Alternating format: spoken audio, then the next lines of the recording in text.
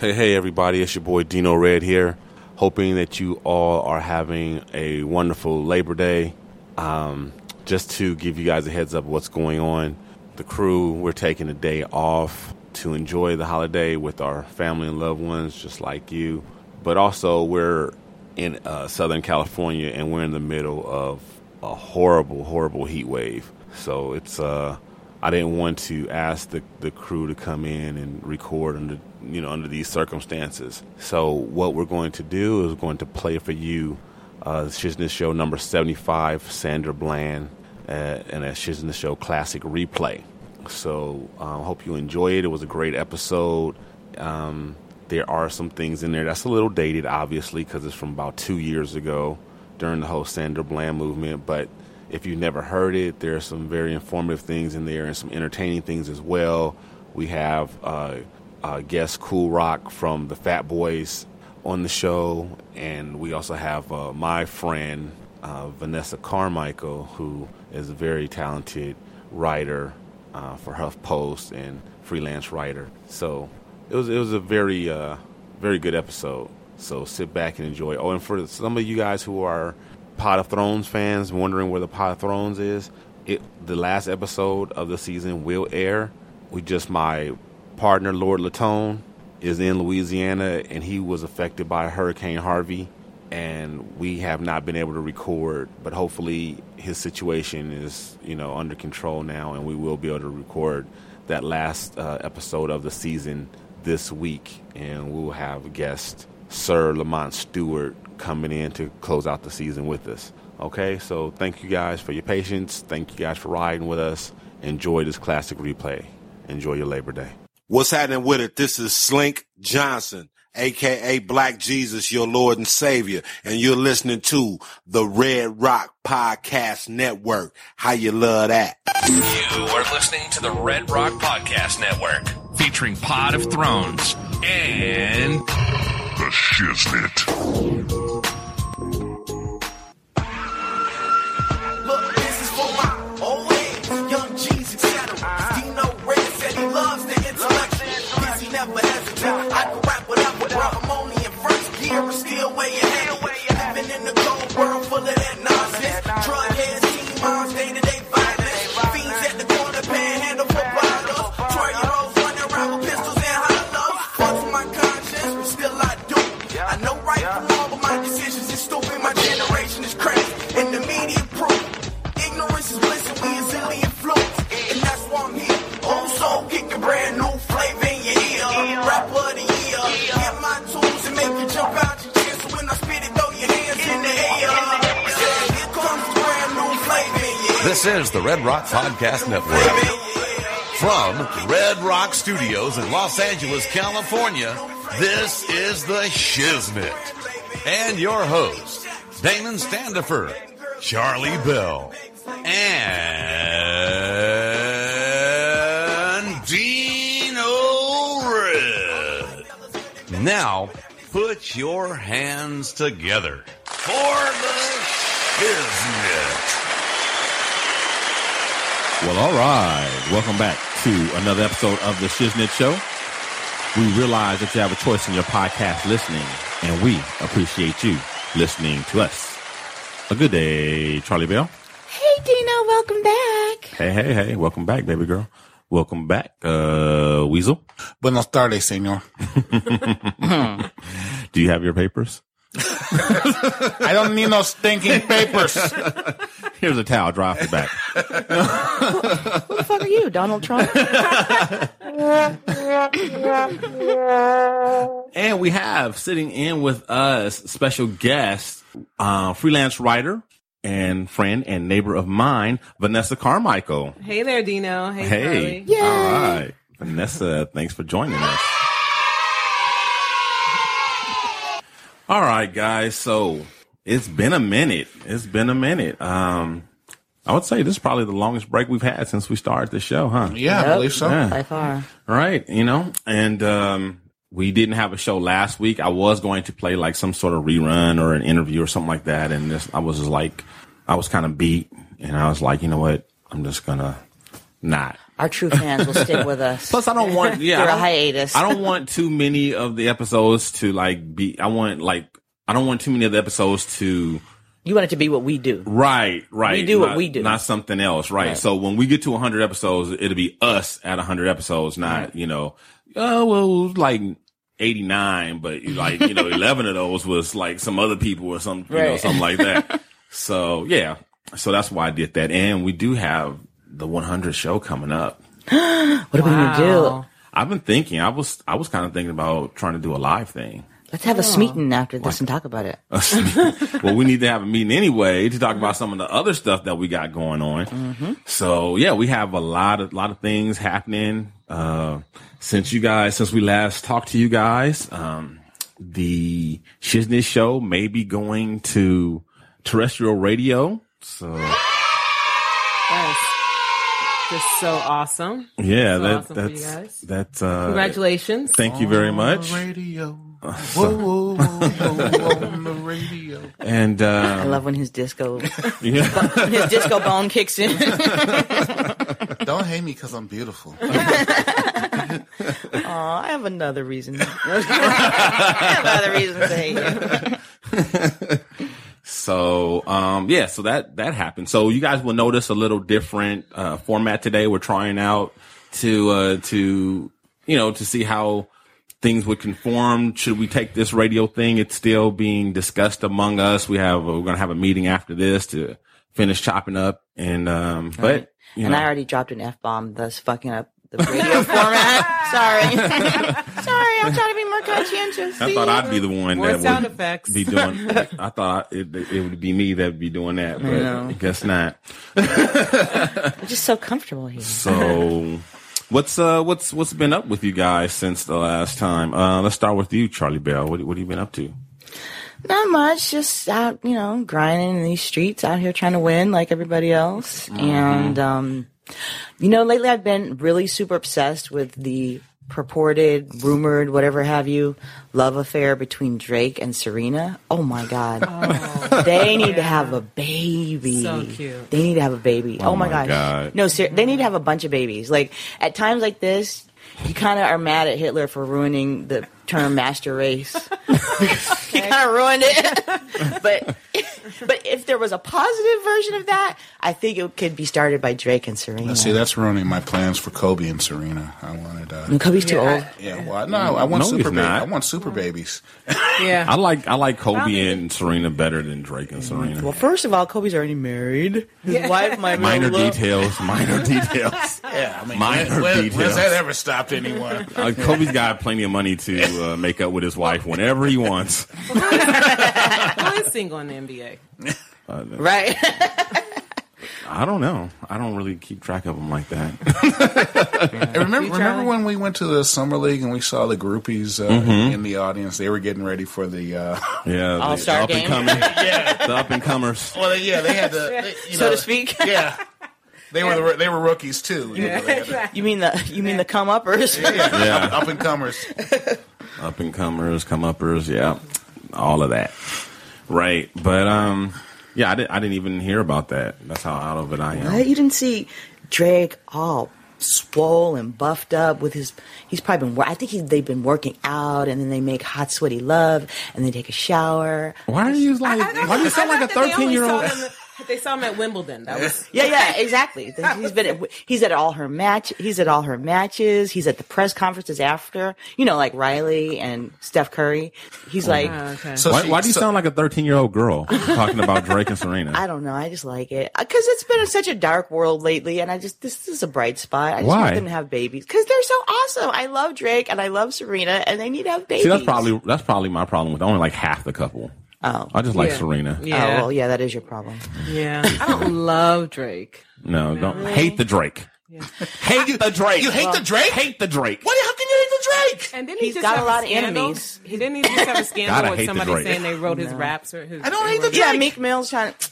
Meek Mill is just a jealous hater. Whatever. Probably telling the truth though. He probably is, but who cares? He's still Drake. Nobody cares. Nobody cares. We know the ghostwriting goes on. Because I got a clip of Drake straight stealing Rapping Forte, like 16 bars from Rapping Forte. Like didn't hardly change anything. But to me, that's a dumb criticism. Yeah. That's like saying that the women in King magazine have fake butts and titties. Yeah, no, we know. It's okay. They still want to see them. No, I don't think that's the same thing at all.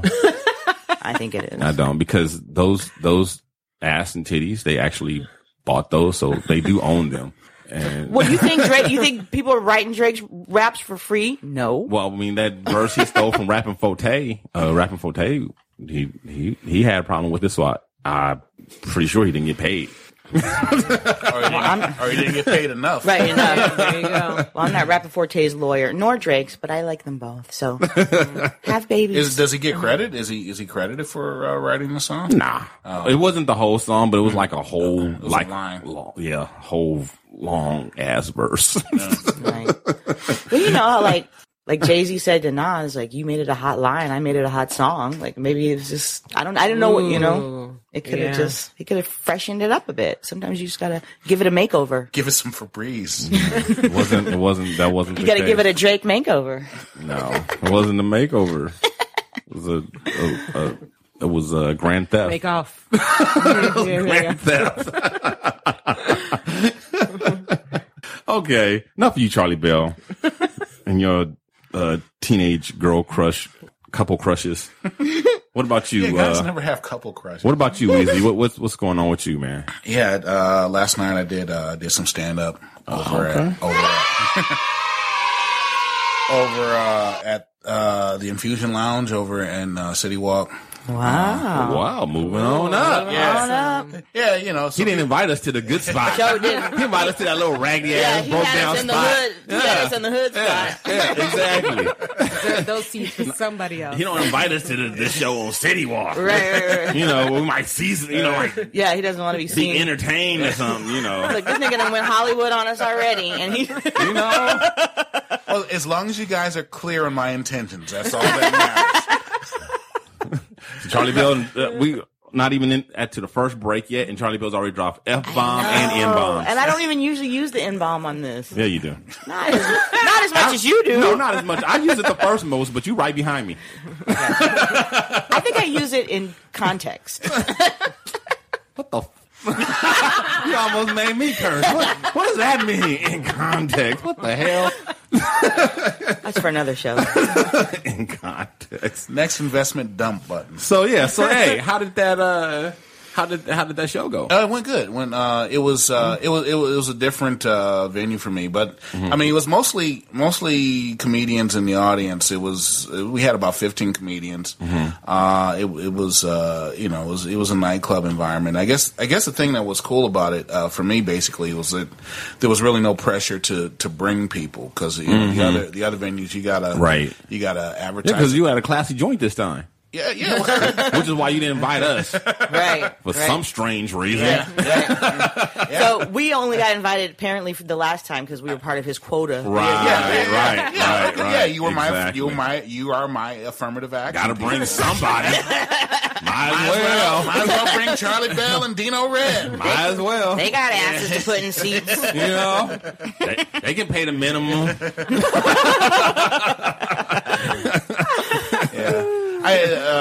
Basically, I did the same stuff. So I didn't want to, it's like $10 for parking and stuff like that, and it's like, Yeah, no, I get it. Yeah. You guys don't change your routines that often. Yeah.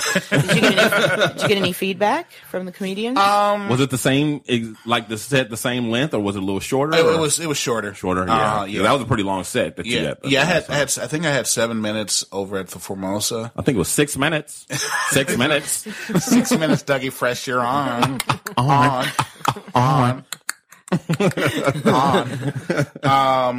And this one, I think I had 5 minutes. Okay. And it was cool. 5 minutes of fun. Born and raised in the streets of Brooklyn. There's 3 of us, and we're all good looking. Why are you guys making pop culture references that I know? It's a tribute to your act. Nostalgia. Yeah, that was funny, man. Because I do a Motown bit, and like after I was done, the DJ played "My Girl." That's right on time. Yeah, and this was pretty much a black club. So, yeah. So there was a lot of M-bombs and right, and F-bombs, and then they prayed afterwards. Dude, you know I want to thank my Lord and Savior Jesus. F y'all. They pray at my job, and it makes me so uncomfortable. Who does that? All the time. Really? Yes. No, they're not. I didn't think so. No, They're we not. work for government. We work for the government. We work for the CIA. You're not allowed to pray unless it's somebody's last rights. And then, when you're about to assassinate someone, you can give them the last rights and then pull the trigger. But other than that, they do it all the time. It was a going away thing for this lady this last Thursday, and they bless the food and pray to Jesus, and they do it. They do it all the time, and I just get so uncomfortable. That is awkward. I'm like, and it's like all these managers and stuff. Like, you guys should know better. Like, how come I'm the only person around here why I'm the only heathen? We're not supposed to be praying this shit. Shut up, Dino. I rebuke you in the name of Jesus. I rebuke you in the name of the Paul. No, you're not the only heathen. You're the only one that read the fucking prophecy. Sorry, I rebuke you, Charlie Bell. Sorry. I mean, you're the only one that read your personnel book, apparently, because I mean, that's training. But but you don't want to get that look, when you're the one who's like, we shouldn't be praying. They're like, Yeah, exactly. But let's go on to Vanessa. Vanessa, tell us a little bit about yourself. This is your first time on the show. You are a freelance writer. You have a blog for Huffington Post, for HuffPo, as they call it, because, people are too lazy to say 2 whole, 4 syllables. Huffington Post, was that 3 syllables? They got to cut it down. HuffPo. Yeah. Like Froyo, HuffPo. Yeah.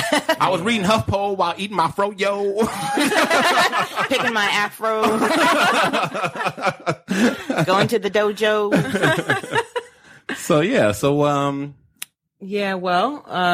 Besides not writing the blog, I should be writing, procrastinating about it. I have so many ideas. Also, she's a real writer. Yeah. But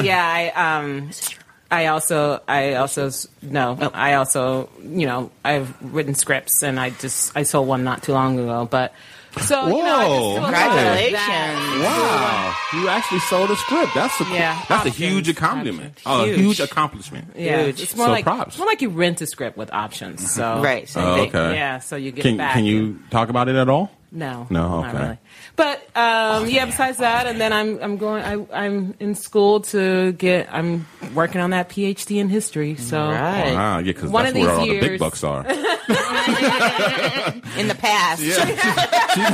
She's gonna move out of this neighborhood. She won't be my neighbor for long. She's gonna get that PhD in history. Gonna be living with the Jeffersons. Well, you would have to get a PhD to be a woman teaching in history, because it's a boys' club. Yeah, it's a boys' club. Okay. Yeah, tends to be. Wow. Okay. Well, with that said, we are going to go ahead on into our first break, and we'll be right back after this. This is Be Honest of the No Nonsense Show, and when I'm in Cali, I kick it with the homies Dino Red, Charlie Bell, and Weasel of the Shiznit Show. Yo, Dino, us light-skinned niggas on the way back, man. Hashtag Barack Obama said nigga. Hashtag Team Light Skin. Hashtag Light Skin Matters.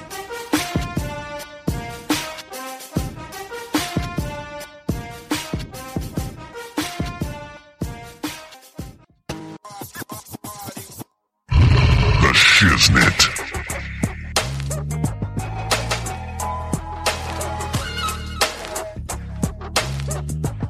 All right, and we're back. A nigga ready from the get-go. Y'all hear my shit go, it's Andre. Can your punk ass come out to play? So,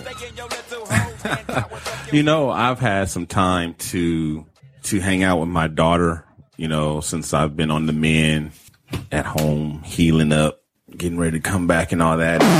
Oh, what was that? Excuse me. Wow, that was a sound I have never heard before. Yeah, I was squeezing it together. Aliens are taking over. And it's crazy the conversations that they're getting deep. You know, she's only 6. Your daughter's pretty brilliant though. And let's see some of the topics we covered while over the last couple of weeks since I last talked to you guys. Mm-hmm. We talked about homelessness, wow, abortion, and gay marriage. Wow. Mm-hmm. Just the simple, easy topics. And let's see, homelessness came up because we were on our way to. I had to run by my eye doctor, and he's on 3rd Street and San Pedro. Mm-hmm. So we went through Tent City. Mm-hmm. That's Skid Row for those who aren't familiar you out with of towners, right? Skid Row, exactly. And she obviously had never been, you know, she'd never been through there, and she's like, Daddy, why are these people camping on the sidewalk? Whew. They're supposed to camp in the forest or the mountains. I bet they be asking themselves that every day. And so I explained to her, you know, I was like, well, that's what's, you know, they're called homeless people because they don't have homes. And so they make these little tents, and some of them have actual tents, you know, but some of them just use blankets and whatnot. And I explained to her that, you know, some people, it's a combination of different people. Some people are mentally ill. Some people ran across some hard times, and some people are drug abusers and drug addicts, and they're addicted to drugs, and they lost everything, and now they're on the streets. And she was like, what's addicted mean? So I explained to her about drugs and how you can become addicted to drugs and alcohol and how that can, unfortunately, it can lead to being homeless and living on the street. Mm-hmm. And so, that's how that conversation came up. Wow. And then, let's see, gay marriage, that came up because that actually, I think, well, you know what? She brought it up out of the blue. She was eating dinner. We were watching television. And they were having a conversation, my wife and daughter. And I heard my wife say, ask Daddy. And so I put the TV on pause, and I was like, okay, here we go. So I just put it on pause.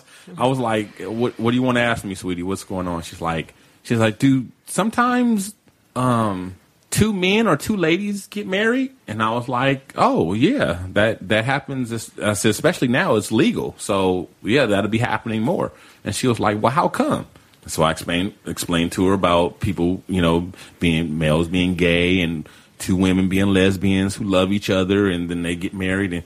And she didn't quite get that, like the whole same sex love thing. She didn't understand that part, but she knew what it was as far as, you know, I explained to her. But I said, well, that part, I don't really know how to explain that to you. Just some people are that way and some people aren't. And, you know. Some people try to discriminate against them and treat them differently and treat them badly, but we don't do that. You know, they're still people just like us, you know, and, you know, we love everybody, you know, that and respect everybody. And so I was like, so you don't have to really worry about why or, you know, how it happens, whatever. Just understand that, you know, those are people are like that. Right. And yes, some people that are, you know, 2 women do get married and 2 men do get married. It happens. So you weren't afraid of this question. You weren't afraid, like, oh my God, I'm gonna ruin my child if I discuss this. Nah. So many parents, that's what it seemed like. I don't want to talk about gay marriage with my kid. You know, and I want to have to talk about that. You know, it's like as if, you know, you're talking about pornography with them. Right. You know? Right. Yeah. The sex talk is you're the gonna have one to talk about that too at some point. Right. Yeah. Those are the ones that are a little bit more, you know, the little more, you know, the talk, the birds and the bees is the one that's a little bit more, you know. Yeah. But, I was totally fine with all of these. And then the, abortion came up last night when we were watching. That had to be the hardest. Yeah.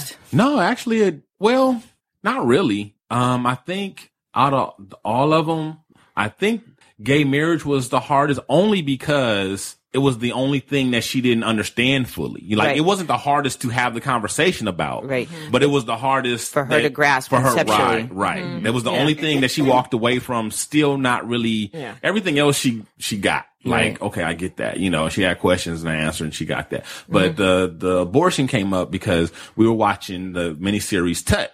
It's a 6-part mini. I'm sorry, it's 3 parts. It's 3 parts, 2 hours each, and it was on Spike a couple weeks ago or a week ago, something like that. And we're just now watching it on the weekend because they're 2 hours each episode. So we were about 2/3 of the way through, and his King Tut's queen sister was in the bathtub, and water started turning red, and me and my wife was like, "Oh no!" And then she starts crying and everything, and his wife number 2 to be was consoling his main wife / sister, and Daniel was like, the question I was afraid of. I thought she would understand the fact that was his sister and his wife. And I thought she would ask about that, but she didn't get that. Thank God. That was the one I was like, the one. How do you explain, like, back in the day? She seems to have trouble with marital relations. But so do we. So that part went over her head, and but she was like, what's wrong with her? Why is she crying? What just happened? And so I explained to her, and that's when I explained to her about, sometimes mommies, while their baby's still inside of them, the baby dies and it's, it's born, it has to be born dead, because it something goes wrong and it's called a miscarriage, and she she was like, oh, and I think she had a question or two follow up, whatever, but yeah, so much. How did you get onto abortion though? I'm sorry. It wasn't abortion. I'm sorry. It was miscarriage. Okay. Right. Thank it God. was not abortion. Oof, but that's still. I didn't bring up abortion. So you've just already miscarriage. So you've miscarriages. So you've already had the where do babies come from discussion with her? No. Oh, so you just skipped that and went straight to miscarriage. But she knows babies comes from mommies. She knows that part. I mean, how they get there. Right. Oh, okay. Right. That's a different conversation. Right, But she already knows that the baby's inside the mommy's tummy. So because I would have told her the stork died. And that's why you're not a parent. Thank you. Well, that ain't the only reason. Weasel's still parenting from the 70s. Back when we lied to children about everything. 1870s. My parents lied to me, and I'm fine. Well, you're a great parent, Dino. Yeah. That's what parents do. Parenting is helping your child to deal with the world, and those are all things that exist in the world, and she has to navigate it. So good job. Good job, Dino. You're like our Jedi guide. Life.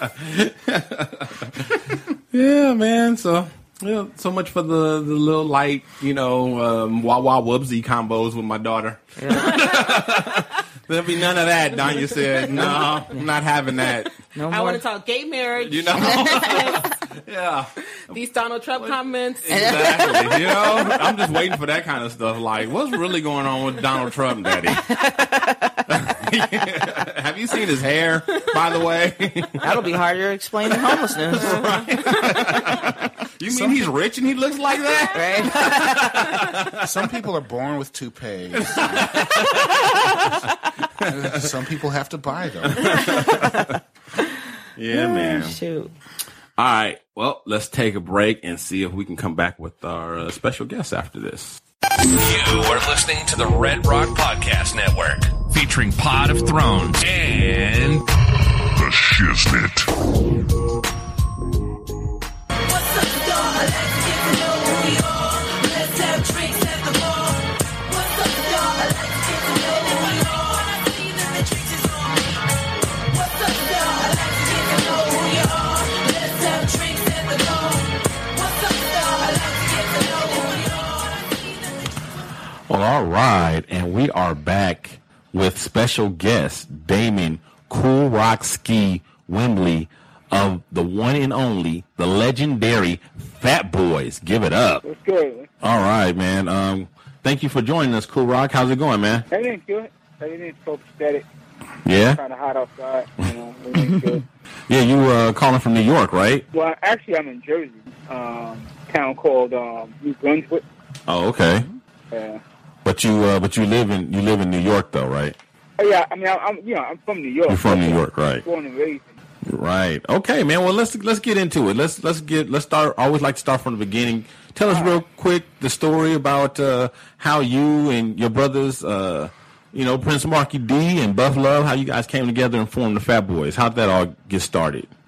Just doing our thing on the street corners, talent show, and just knowing that we had a gift to do something other than play football, which was our first love.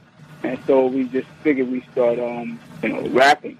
So the rap thing came upon us, and we didn't stop from there. We won the rap contest like you've seen in the movie, and that was the first place prize. And we didn't look back after that. We just steamrolled our way through the industry at that particular time, just doing so many different things for the world of hip-hop and taking it to different kind of levels. The levels that you see today was done by us and, Run DMC and Beastie Boys and LL Cool J and all those guys. So that's pretty much what it was. So you guys were all part of the Def Jam family? No, we weren't part of Def Jam. You weren't part of Def Jam. Oh, okay. We were part of Tin Pan Apple. Mm-hmm. That was our label. We moved to Polygram, where we were never affiliated with Def Jam. Def Jam had Russell Simmons, Leo Cohen, and Rick Rubin. It was Def Jam, and they had all the other artists. Like, some of the artists that weren't even on the label. Eric and Rakim wasn't on Def Jam. Houdini wasn't on Def Jam. Run DMC wasn't on Def Jam, but he managed a lot of the acts. The biggest act that you've seen in the 80s and 90s in the world of hip-hop was managed by Russell Simmons. So on the one hand, he would manage them, but he didn't necessarily have them on his label. I'm sorry, man. Yeah, say that again. He would manage the Beastie Boys and you guys. And no, he never managed it. He never managed you guys. We went on the same tours with them. That's the extent of our relationship. There was no management done by Russell Simmons, none at all. Okay. What's your opinion of the state of hip hop today? I mean, it's still relevant for now. You understand what I'm saying? What I mean by that is that there's going to be some kind of music that's going to take over typical genre of music, just like hip-hop pretty much took over from rock and roll. There's going to be some kind of music that take over from hip-hop after a while. Right now, the biggest thing going on in Europe is the dance music and club music craze. Now, the club music already breathed through America. We went through that already. It came and it went, but it's making a strong comeback. And what's going on in Europe right now is that you got young people, 400, 500,000 strong, coming to some of these parties. And club music is making a huge play for the new genre of music that's coming out. Either you're going to get with it, you'll get steamrolled over. A lot of the artists who are doing pure hip-hop, a lot of artists that are doing pop hip-hop, a lot of artists who are just doing their rendition of hip-hop and rap, I don't think they see what's going to happen in a couple of years. Because what's going to happen is promoters are going to see a way to capitalize and bring in young people who are going to dance to this music not 24 hours, but for the duration of the whole night. You're not going to have a problem with no violence because they're just going to be doing nothing but dancing. If we don't wake up real soon and start bringing out some really good music and some lyrical music, hip hop is going to be, I won't say it's going to be done, but it's going to be third. It's going to be third string, like you're having a third string player coming off the bench in football or basketball. It's going to be third because you got to have country, who is still a strong second to hip hop. You're going to have the dance music, which is the club music. And, because right now that music in hip hop is so redundant. Everything's been done and said, and being that everything's been done and said, people are still recycling the same old bullshit. Throwing money at strippers, talking about selling drugs, right? Talking about killing. How many people you going to kill? How many drugs can you bring into America? How many strippers can you throw money at? So it gets old pretty quick, and it's at a stalemate. You need something to liven it up. You need something, not a dance craze. You don't need another damn dance craze. We don't need another person talking about that shot 16 times. We don't need that shit. We need something else. In order to bring this music back. Are there any? It was. Kendrick Lamar is doing a pretty good job at it. But we need more than one Kendrick Lamar. We need a whole host of other cats who want to go outside the box and do the music. I was going to ask you who you think, other than Kendrick Lamar, is out here doing anything that you think is helping hip hop to evolve. That's the first thing that comes to mind, and that's pretty much the only name. Now, unless you got some other names I have never heard of, and even with a Kendrick Lamar, they're not going to really play him because his lyrical content is too deep. It's too deep, and when something is too deep, and it's not on the surface of what they're used to, I'm talking about radio, they don't want to mess with it. And they kind of back off of it, but you come out with a cat that's saying something about my chain. They'll play that crap 24 hours a day. You understand what I'm saying? And poisoning the minds of people who think hip-hop is all about talking about something one-dimensional, which it's not. So this is why I said if somebody doesn't come, if you don't have an array of people, we need rap groups out again. We need more female MCs. You understand what I'm saying? Absolutely. We need a lot of stuff to come out to make this music keep going. It's not like I don't know what I'm talking about, but I've seen how it grew, and I've seen the diversity in it. There's no more diversity in this shit. Right. It has gotten one-dimensional. It's one lane. Yeah. And you have something in one lane, you gotta have a traffic jam. You have a traffic jam, nobody's gonna move. The trap lane. Trap house lane. So are you are you still involved in music? Are you participating? What are you trying to do in the music industry to help it evolve and adapt? Yeah, I'm trying to help it evolve. I'm not even trying to do that music stuff no more. Because the stuff I want to do, nobody wants to listen to it anyway. So I'm not going to try to even attempt to do something, waste my time, And I'm not saying that on an egotistical kind of point. It's just that you don't want to go in the studio. I mean, you see cats like a Mos Def, who coincidentally can't come back into the country no more because he's a little too deep for America. You have Talib Kweli. You have Common, who doesn't even rap anymore. He wants to act now, and you got to pay the bills some way.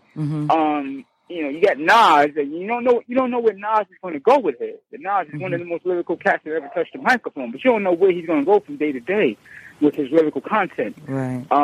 But at the same time, do you really want to put these cats out there? And when you put them out there, nobody's going to buy it. So it's kind of falling on deaf ears. You understand what I'm saying? Yeah. And it's a shame because these cats they're like some of the best lyrical cats to come out since the days of Coogee Rap, Big Daddy Kane, KRS-One, Rakim, all these cats. They falling behind them. And even they were heard. Even KRS-One was heard as deep as he was sometimes with his lyrical content. But right now, nobody's being heard. Yeah. And it's like it's like Chuck D said, you don't have to make a third verse no more when you do a song. Because anybody's playing the first and second, and that's it. You don't have to do a third verse anymore. True. Yeah. So that's the shame. That's the shame of it all too. I would never get on a pedestal. I would never get on a podium. I would never get on a TV and radio and just say, yo, this cat sucks. He sucks. He's whack. Because I would never want to downgrade another brother from getting his money. It may sound like a cliche, but I would never want to do that. Because nobody did it to us. And if they did do it to us, they didn't stop us. We still do what we had to do. But I would never I would never do the divide and conquer thing. You understand what I'm saying? I don't live with that Willie Lynch syndrome BS. I like to see cats grow. But at the same time, I don't want to see this music at a place where 50 years later or 70 years later, somebody's making a documentary out this shit, and they're looking at it like it's a Birth of a Nation kind of documentary. You understand what I'm saying? I don't want that to happen. Even though I probably will be here more than likely. But that can happen the way the music and the visual is going. Right. The visual is really bad, too. Absolutely. You're using women as some sort of objects. And, it's just, it makes no sense. It's just like, this is how we treat our women. We throw money at them, and we treat them like animals. Right. And you don't look down further. You don't look further how it's going to affect the next generation. You got to think about them. This is why Martin Luther King and Malcolm X and Memphis Evers and an array of others fought so hard for us. Because they were looking down at the next generation. Hip-hop is not looking down at the next generation. They're just like, I'm living for today. I'm going to make the music and the money right now. I don't give a damn how they perceive it. Whoever want to take the realms or the reins or whatever and run with it after that, they're going to make the same old crap. Right. So that's what I'm saying. You need an array of people to come along. We need more rap groups. We need more rap. We need more female rappers and MCs. We need more R&B groups, period. There's some more damn R&B groups. The groups are gone. The group first what do you call it? First the band died, and now the groups are dead. True. And now everybody's a soloist. Right. There are no more groups. You said the bands died. I think that what happened with the R&B bands back in the days was this: when hip hop started to explode, it was easier for the sound guy, or whoever was setting up the next group, to take away 2 turntables. They add in another set of turntables and hook it up. That was it. Right. I think with the R&B acts, you had damn near an orchestra up there. You had to take all that stuff Right. apart for the next act to come up. That took another whole hour. Like So with mid-condition. hip-hop, they seem like, oh, you can do this stuff within 2 to 3 minutes and have the next group come on, next group come on, next group come on. I'm not saying that we took over from the R&B. I'm just saying that it was a quicker way for promoters to make their money and not have to stay in the venue to 3 o'clock in the morning because the last act was Atlantic Star or something. And they only on their first song and it's already 4 o'clock in the morning because you have to take up with all this equipment on stage. Right. You understand? So I think with hip hop too, we took over disco. Disco only lasted from 74 to 79. By 79, you had Rapid Delight come out, and that was the hip hop explosion. And that was the rap explosion. I think once Grandmaster Flash Series 5 came out with the message, I think people looked at hip hop in a whole different way. Like, oh, they're not just rapping about having a good time and partying. This stuff gets deep. And you listen to the last lyric of the last verse rather of Flash and Furious of the message where Melly Mel said his whole line, you know, a child is born with no state of mind, blind to the ways of mankind, and he said that same rhyme in a song called Super Rapping, but he broke it down a little more powerful and deeper when he did the message. And you knew right then, and I knew hip hop was pretty much here to stay. And it had to come back since. That's a powerful But message. we got away from that diversity, I think. We got away from that. When we were out, it was pretty much, you know, you had your good time guys like us and Heavy D and Biz Markie and, Right. you know, other guys. You had your conscious rap with KRS-One and Chuck D and, you know, X-Clan and Poor Righteous Teachers. You had your so-called, your pretty boy rap with Big Daddy Kane and, you know, he's doing his thing. And you had your lyrical breakdown cats who was like a Rakim and Cool G Rap and yeah, so you had all different kind of cats doing their thing. You know, LL was out there. He was the ladies love Cool J. You had Beastie Boys out there. There was the good time guys. You had us. We were like the 24-hour, you know, buffet. Yeah. All you can eat. You had an array of stuff out there. That's right. You know. So why do you think that the radio and the media is pushing this one-dimensional format with just this trap music or this glorification of, like you said, trivial things and objectification? Why do you think they're pushing that? This is in the making. This is in the making ever since the message. This is in the making ever since the message came out. Like, once this music started to break down, once that whole so-called made-up mythical bullshit happened with the East Coast and West Coast, it was their way to sneak in and say, okay, now we can take this over and give them the garbage. Because now we have the open door to do it. See, the doors were closed when Professor Griff and Chuck D was giving you the information, when KRS-One was giving you the information, when X-Clan was giving you the information, Poor Righteous Teachers was giving you the information. And they was giving you the information, they allowed us to have the good time. You guys keep hip-hop afloat. We're going to keep on giving the information. There was no beef between nobody. What they were doing was two totally different things. And they were happy with that. Now, we go out there and sell 20,000, 25,000 seats every night, and they were only selling like 5,000 seats. They were happy with that because they was doing it for the love. They were getting paid, but at the same time, they were getting the message out there. They had to put a stop to the message.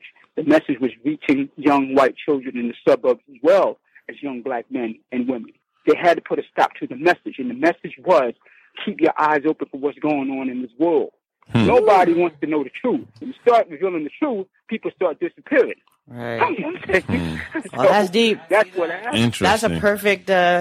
That's a perfect thing to leave us with as we go to our next segment because it's so relevant right now. Well, cool. Let me ask you, well, first of all, thanks a lot for taking your time out to, come on the show and chop it up with us.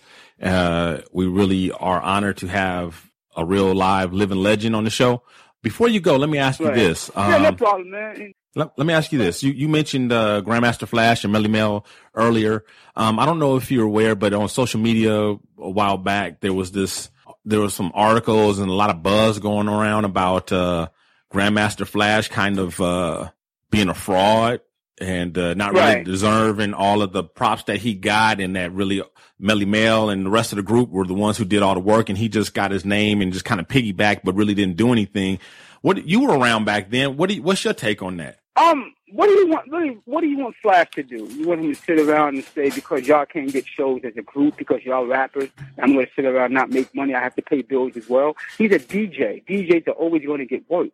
So the thing is, the sad thing about Flash and Furious 5 is that they open the doors to everything within hip-hop. Everything within hip-hop came from Grandmaster Flash Furious 5.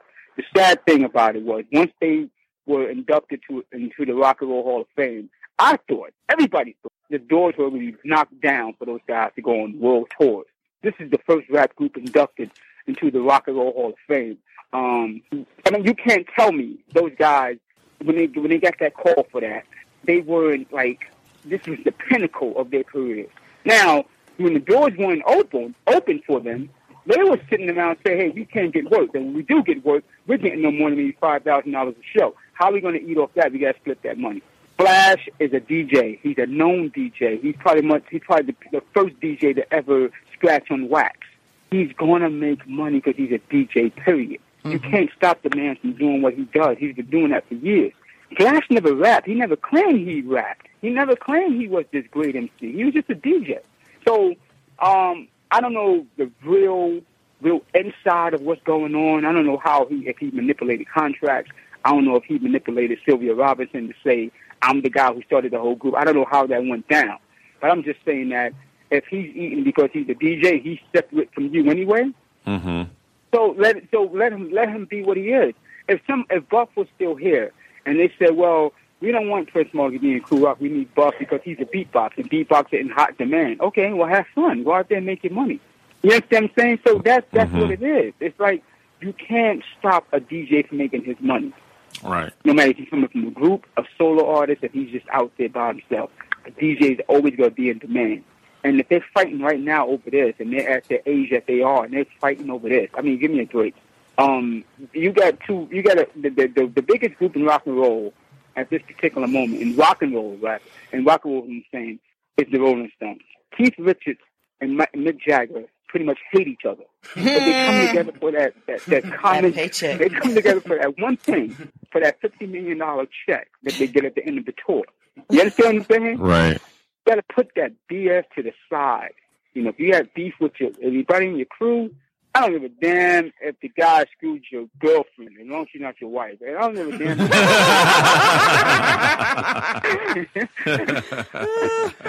I mean, you come together for that. You put things aside, man. You say, you know what? This is business.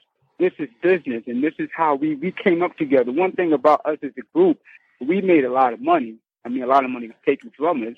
And I mean, we are naive in the game, and you got lawyers who don't give a damn about you, and accountants who run off with your money. That's going to happen. But one thing that kept us together was we never argued about money because we got paid the same amount. We didn't look at each other's checks and said, yo, why he got a couple of thousand more than me? I didn't know what Mark got. Mark didn't know what I got. I didn't know what Buff got, and vice versa. But we pretty much got the same amount of money because we knew our manager ain't going to give us more than the other one because he's taking all the damn money anyway. So, but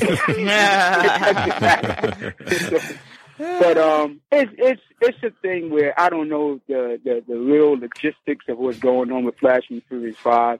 I was only cool with Flash and Melly Mel. The other guys were pretty much, I never got to meet Cowboy, who coincidentally coined the phrase hip hop. Now, had he patented that word, right, he would have died a freaking billionaire 10 times over. Right, but he didn't patent the word. But I already knew those two cats as being some of the nicest guys to us when we was coming into the industry. Those other guys were just pretty much, we were peasants and kings. That's cool, man. We get away from me. I definitely, that kind of thing. Appreciate your candor and your answer and everything. You got do you have any thing you want to shout out? Any social media, any projects or anything you want to before you go? Well, right now I'm about to do some things with a children's album with Hallmark, and what we're doing is just talking about the importance of eating right and drinking a lot of water and exercising. So that should be out. And congratulations on the weight loss, brother. Looking good. I said congratulations on your weight loss. You look good. Oh yeah, it was an ongoing process. One thing, I didn't want to take that weight with me into my 40s. You know what I'm saying? And you think about that stuff when you're like 25 years old. You're like, when you're 18, 19, 20. You think 30 is a long way away. Right. You would start counting down. You hit 27. You're like, okay, I'm 3 years from 30. I didn't want to take that weight with me into my 30s and 40s, so I pretty much made a conscious decision to lose the weight at an early age. And it's hard to keep it off. And it's easy to keep it on, but there's so much good food out there. But that's what they got gyms for, you know? Yeah. All right, brother. Well, thanks again for joining us. And before we go into this break, we're going to go out with one of my fat boy's favorites. It's Sex Machine. Oh, man. Oh, we did that song live. We did that song live. That wasn't no sample. Yeah, that was this is the scratches that Buff did. Wow. Yeah. So James Brown was on a mission. Once he woke up out of that coma and he found everybody using his music, he started shooting everybody left and right. He wasn't gonna be one of them. All right, brother. Well, thanks again, and we really appreciate you coming through. Anytime you want to promote anything or whatever, come back, man. Come back and chop it up with us at any time. Open invitation. Thanks a lot. All right, thank you. All right, peace. See. All right, we'll be back.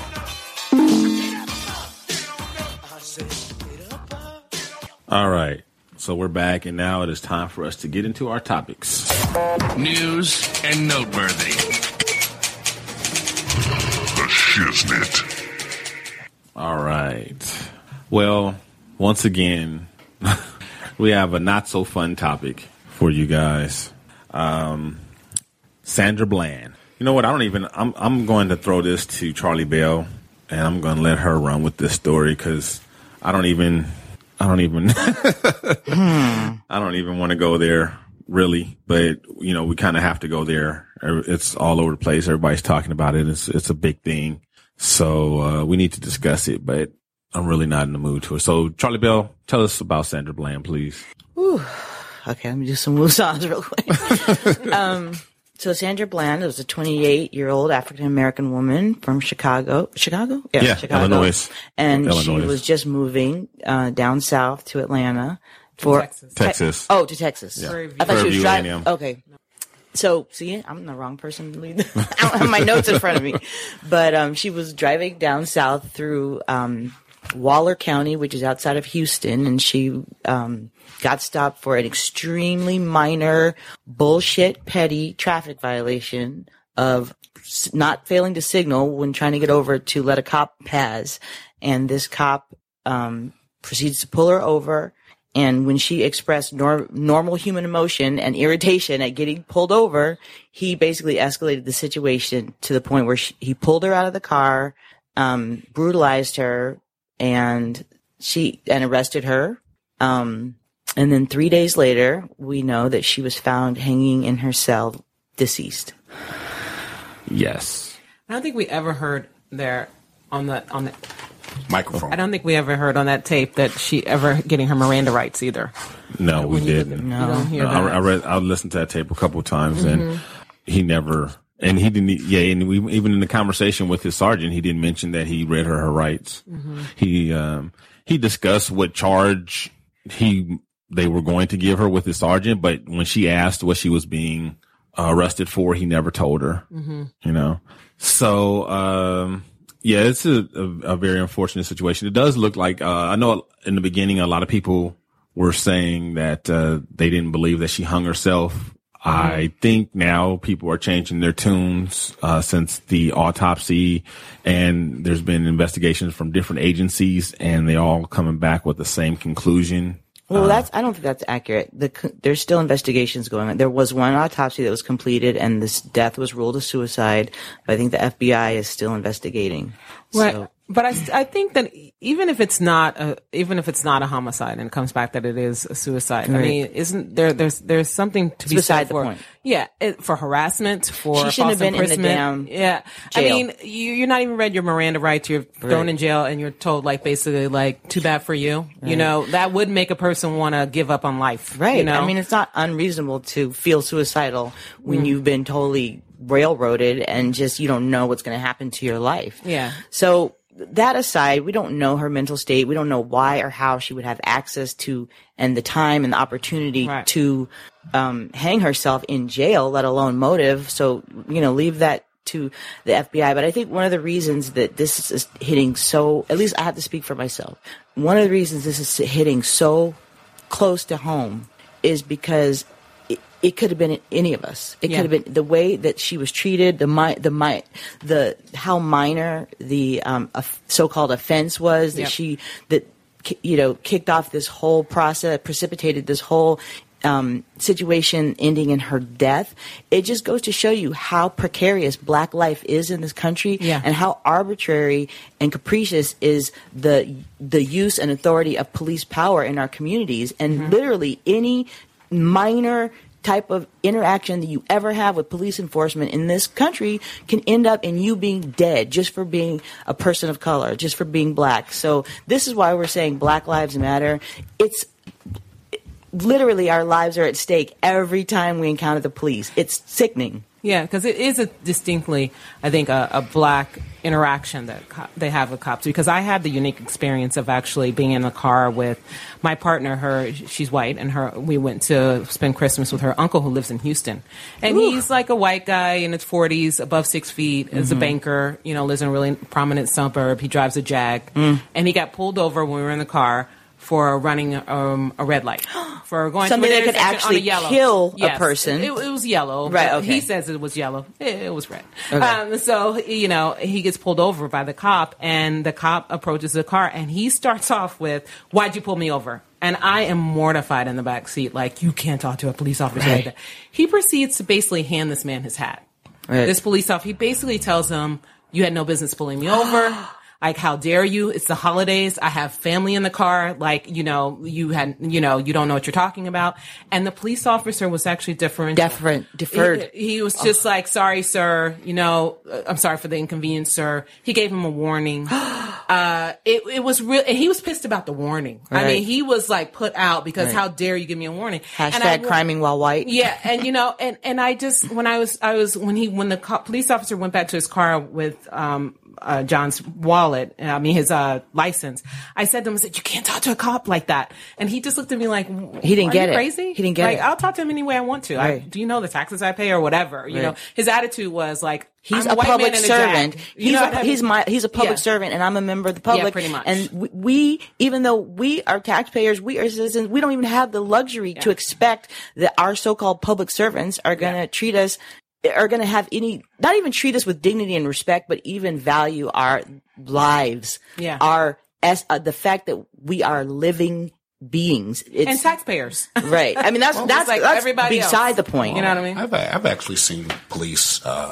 show an immense amount of restraint in situations where I thought they would have been justified with using force. But this wasn't one. We're talking about in Sandra Bland's case. No, she was just talking about her father-in-law. Mm-hmm. Okay. Basically, basically what I'm trying to say is I've seen cops show restraint as well. Under situations. I saw there was a guy was working on a film where we didn't have any permits, and we were in a high crime area. And we had real-looking rifles pointed at what appeared to be a bus driver on a bus. And so the police came over to see what was going on. And one of the gentlemen was jumping up and down with the rifle, screaming, "We're shooting a movie." And the police, they had their guns drawn because it looked bad. And eventually, the director, who happened to be black, everyone in the situation was black except for the police, walked over and talked to the police, and the police said, "Okay, put their guns away." And granted, we didn't have any. They could have shut down the production. They could have shut down the production, but they didn't. They just put their guns away. Yeah, and this is Los Angeles, so there's a lot of film production. Well, there used to be a lot of film production going on. So. Well, I mean, but my point is, yes, there are police that go over the line, but there are also police that. Just say, okay, they'll let you off with a warning. But I think that's the point, is that we, as taxpayers and citizens, should be able to expect that our public servants police included, that they do show restraint, Exactly. that they don't Consistent. escalate situations, that's part of their professional training and standards. And what we have instead are situations where not only are black people over-policed so much, and, that it's so common that something that shouldn't have been escalated, something where he should have and could have easily shown restraint, he escalated it unnecessarily and, triggered a string of events that ultimately ended this woman's life. And so that's the point. Yeah, you're saying what we should be able to take for granted is that the police acted like they had some goddamn sense. Well, I want to say this, and I know this is not going to be a popular opinion, but since when has that ever stopped me?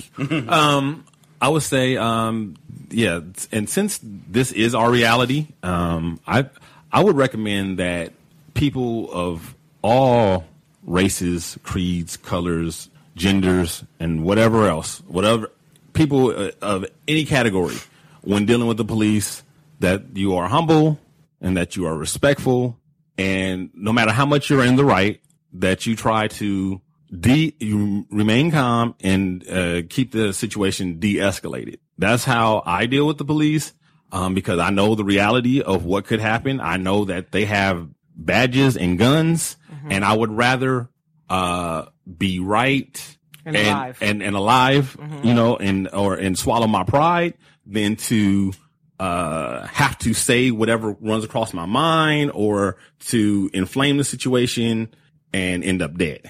Yeah, but so thank you.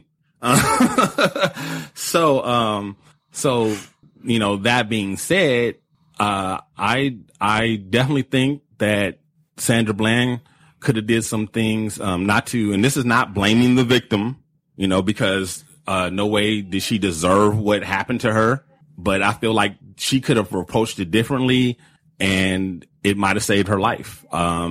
She shouldn't have had to have, but that's the reality that we live in. And that's my recommendation, for people, because that's the way I do it. Yeah, I learned a long time ago that, a friend of mine told me that, just smile and be nice to cops, and sometimes they won't give you a ticket. And I've learned that could be true. But I don't think that by changing, I think that might be the case, that you'll have a better interaction with police officers, but that doesn't really address the problem that we have with authoritarian personalities being on the police force. That is true. Because it starts off with just, you didn't obey my command to put out your cigarette, and tomorrow it's, you didn't obey my command to dance or do, whatever. Touch me. You know what I mean? Who knows? First of all, how are you going to command me to do shit? But yeah. That's legal. That you really want to address the problem of, this systemic police abuse. Yeah, and because there is, but during the situation, my goal is to stay alive. Absolutely, but I think what our responsibility is now is to make sure that our justice system works, and the police are an integral part of that. And we're not going to get there by just saying, this is send out changing individual behavior. Exactly, because we have a serious problem. And I read this report from.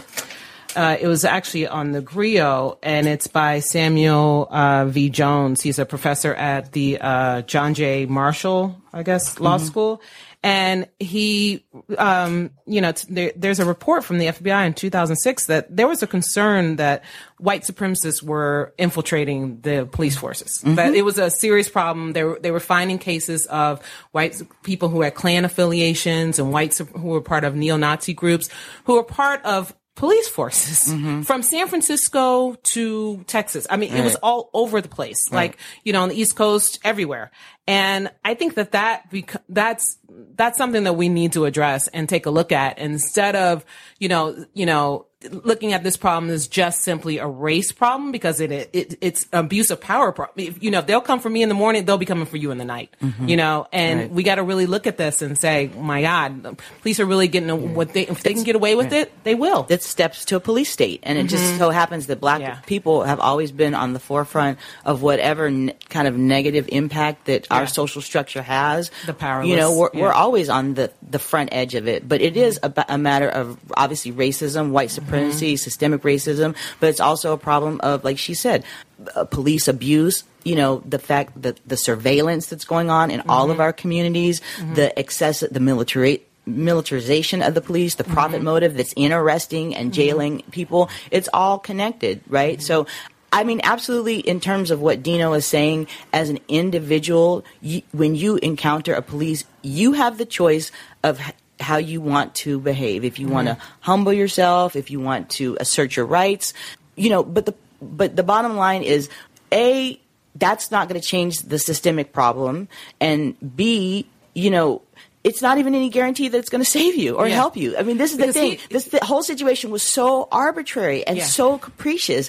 And, it was clear. I don't know if he's a member of the Klan or a not neo-Nazi organization, but it was clear he wasn't finna have this uppity negress asserting her rights and talking about, what she had a right to do in her own car, even though she was perfectly right. He was a good old boy that was not going to be satisfied with anything less than pure submissiveness from her part. And he was baiting her. He was, what I mean? From the beginning, he starts off, he asks her what's wrong, what's your attitude problem, basically. Right. And who's happy to get pulled over? Me up. Yeah, no exactly. one's happy when you get pulled over. Question. That's dumb. You know what I mean? That's dumb. Well, when I got pulled over once, and it was for my seatbelt wasn't fastened, and I was quite angry. And when the cop came to the car, I let out a few F-bombs. And he said, I don't appreciate that sort of language, and I would ask you to stop. And as soon as he said that, I knew where I was, and I just said, okay. He de-escalated the situation. Well, no. I realized that I was being told to watch my mouth, and so I did. But he de-escalated the situation. He didn't say to you, "Get out the car." Right. He didn't say, "Get out the car. I'm gonna light you up. I'm gonna search your car now." Right. Like you're in. You know what I mean? I've had my car searched. But, I mean that. In every situation I've dealt with the police, when they give me a command, I obey the command. It doesn't matter if I like it or not. But they still and when he asked her to put out the cigarette, she basically just should have put out the cigarette. I'm not saying that that's right. No, she shouldn't have. Why? It's not against the law to smoke in your car. He shouldn't have asked her that. They sell American cigarettes in every goddamn state, city, and town in this motherfucking country. She could smoke a cigarette. She wasn't doing anything illegal. He shouldn't have asked her That's that. not his fucking place. But it's not. And you know what? And it's not illegal to curse at a cop either. That's not against the law. That's why.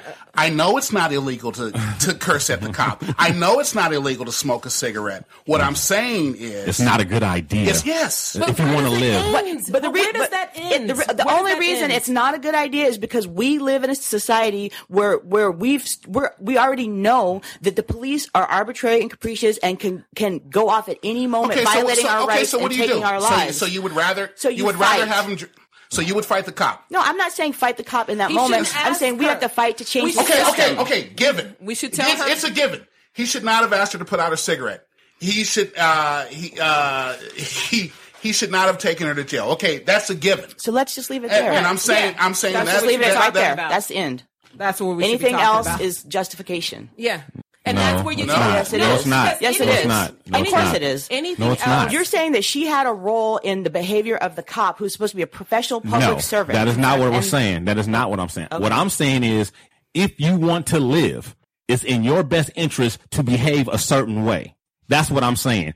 I'm not saying it's right. I'm not saying it's fair. I'm saying if you want to fucking live. But that does not fix the fucking problem. I didn't say it did. And not only, I'm not trying to fix the problem. I'm trying to keep people alive. But it doesn't always work. I'm talking about in the It situation. doesn't keep people alive. But she was It's very. more likely than not. Not every, It's more like, yes, it every is. single one of these interactions with cops have Yes. been based on somebody It's bouncing more off likely or than not. obeying. It's more likely than not.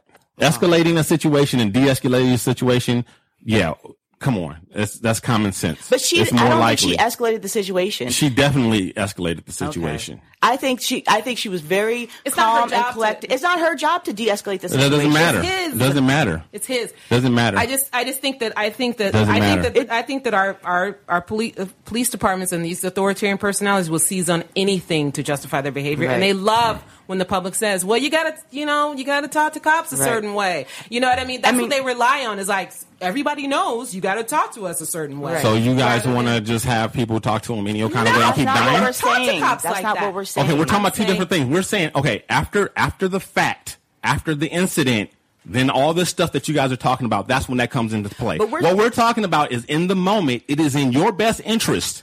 We already went through that. If you want to, well, then why are you challenging us on this? Because what we're saying is it's not two different things. The expectation that people who are citizens and taxpayers are supposed to behave a certain way to not trigger violent reactions from cops, it's fucked up. It's a part we cannot tolerate the fact that we live in a society where the person who is the citizen and the taxpayer has to worry about triggering a fucking unprofessional, violent reaction from a cop who's put there to serve and protect. And it's not a separate thing. You can't separate them. And if you don't address that issue, you will eventually be at the place where it's like a blowjob. You know what I mean? I ordered you to give me a blowjob. Okay, the slippery slope argument. Here we go. If you don't think that is but like that happens. reality, I just LAPD, hope. Oh my God. Wait, there's a case right 60s now and of 70s. LAPD cops who are getting convicted for raping women and for that same exact thing that she just said. That happens. It's not a slippery slope theory. It happens. it's a reality. You know, you can't just give them unmitigated authority over people, and that they're not held to any kind of standards, and the public isn't outraged by his behavior. Right. The public has to be outraged by this behavior because cops have to be held to a higher standard than the average citizen. Absolutely. They just do. I'm not denying that. And I'm if not they don't denying like that he it, was in the you wrong. don't have to become a police officer. That's the thing. Right. Become something else. So that's it, and that's all. That's it, and that's all. This is just representative and reflective of what we go through every day. I think that's why it's inflamed so many people across the nation. Even white people are starting to see what we have to put up with every day. And Vanessa, the story you told about your uncle-in-law, just taking for granted No fear at all. respect and fair treatment. Mm-hmm. And we can't take it for granted at all. That's the problem, is that we can't take it for granted so much to the point where we're telling each other, oh, submit. Mm-hmm. That's fucked up. Yeah, absolutely. It's like, it reminds me of something out of the 50s. You know what I mean? When you're like, make sure you say yes, sir. You know what I mean? Make sure you cross that street when they're walking down the street. It's like, you can do that, Right. and then that will keep you from getting lynched. But Maybe. Eventually, Right. But it didn't. People got lynched anyway. And they just got worse. Right. The authoritarian personality just gets worse. All right. Well, I think it's time to read our mail. You've got mail. Oh, yes, wait a minute, Mr. Postman. Wait, hey, Mr. Postman. Mr. Postman. All right, Charlie Bell, you want to read our mail from LL, please? Sure. LL says, hello, Shiznit Show. I want to let you guys know I really do enjoy the show. Mainly how well you all seem to talk about issues, and you'll have your stance on it, and you can still laugh together joking about the topic. You can never go wrong laughing together. Unless you're cackling. Damon. Then you need to. Anyway, you guys are good for me, and that's why I listen. I feel happy when I listen. I'm always in a light mood then. So yes, I'm selfish. I'm listening for me. Okay, so but he does have a serious question that he wants us to resolve. Yeah, serious question, yeah. He says, how do you say, and for those of our listeners who are not African Americans who grew up in the 80s, he said, how do you say Kangol, which is the hat popularized by LL Cool J, so many Slick Rick, so many other UTFO, pretty much any rapper in the 80s that was. So he says it's Kango, like you don't even acknowledge that the L's there, and his wife is saying it's Kangol, like Angola. So my logic is anywhere that wears the hat, wore the hat, knows someone that does, did, or would say Kango. Kango, not Kangol. So she put this out to Facebook and got a mixed response. Black people said Kango for the most part, and white and Asian people said Kangol. So what say ye? I say Kango. Yeah, I say Django. I mean, his wife is technically right, I believe. I believe it is pronounced Kangol, but no one says that. It's basically like saying, instead of saying saying foe. Right. You just drop the last letter. Right. Yeah, pretty much. So you think it's just it had to do with just black usage? It's just a colloquialism. Pretty much. That's what I think. So when does that become so what you say, when does that become the standard as opposed to, you know what I'm saying? So just because we say it, does that mean that's what we're supposed to say? I think if you grew up listening to hip hop in the 80s, yeah. Yeah, I think it depends on the situation. I mean, of course, if you say four instead of four, and you're in a job interview or at work, that's a bad idea. That's not a good idea. But if we're talking about, you know, hip hop and hip hop culture and slang and things like that, and everyone calls it Kango, even though it's Kango, then I think you're right to call it Kango because that's what we call it. I mean, that's the place for it. You know, I mean, so it's totally different. You know, so it's based on context. Yeah, of course, like everything. So there you go, LL. There you go. And so nobody else is just okay. No. What? No, I was waiting for more input. But I guess Vanessa doesn't care. Okay. If a cop pulled you over and said, "Is it Kango or Kango?" I would say Kango. It's actually an L. It's there. Actually, I would say. I would say, how do you pronounce it, sir? Exactly. There you go. All right. Okay. Well, with that, I guess that brings us to a close. So, yeah, first show back, and the experiment. I don't know. We kind of abandoned the format. Still got some bugs to work out. Yeah, partway through or whatever. But but I'm glad we did it because it gave me an idea of what the show would be like. Different. And I don't know. So anyway, with that, we'll see you guys next week. Don't forget to share us on your social media. You know, put us on to somebody. Thank you guys for listening. Thank you guys for following us. Thanks a lot, Vanessa Carmichael, for joining us. Thank you for having me. Thanks a lot, Cool Rock, for coming on the show. And until next week, for Charlie Bell, Damon Weasel Stanford, for Vanessa Carmichael, I'm Dino Red. Holla at your boy. From all of our crew to listeners like you, thanks again for tuning in to another episode of The Shiznit. And don't forget to tell your friends about the show. Check out our website, theshiznitshow.com, or hit us up on Facebook under The Shiznit. Follow us on Twitter at The Shiznit Show. Write to us at theshiznitshow@gmail.com, or leave us a voicemail and make it sexy at 424-261-4878. This has been The Shiznit. You're listening to the Red Rock Podcast Network.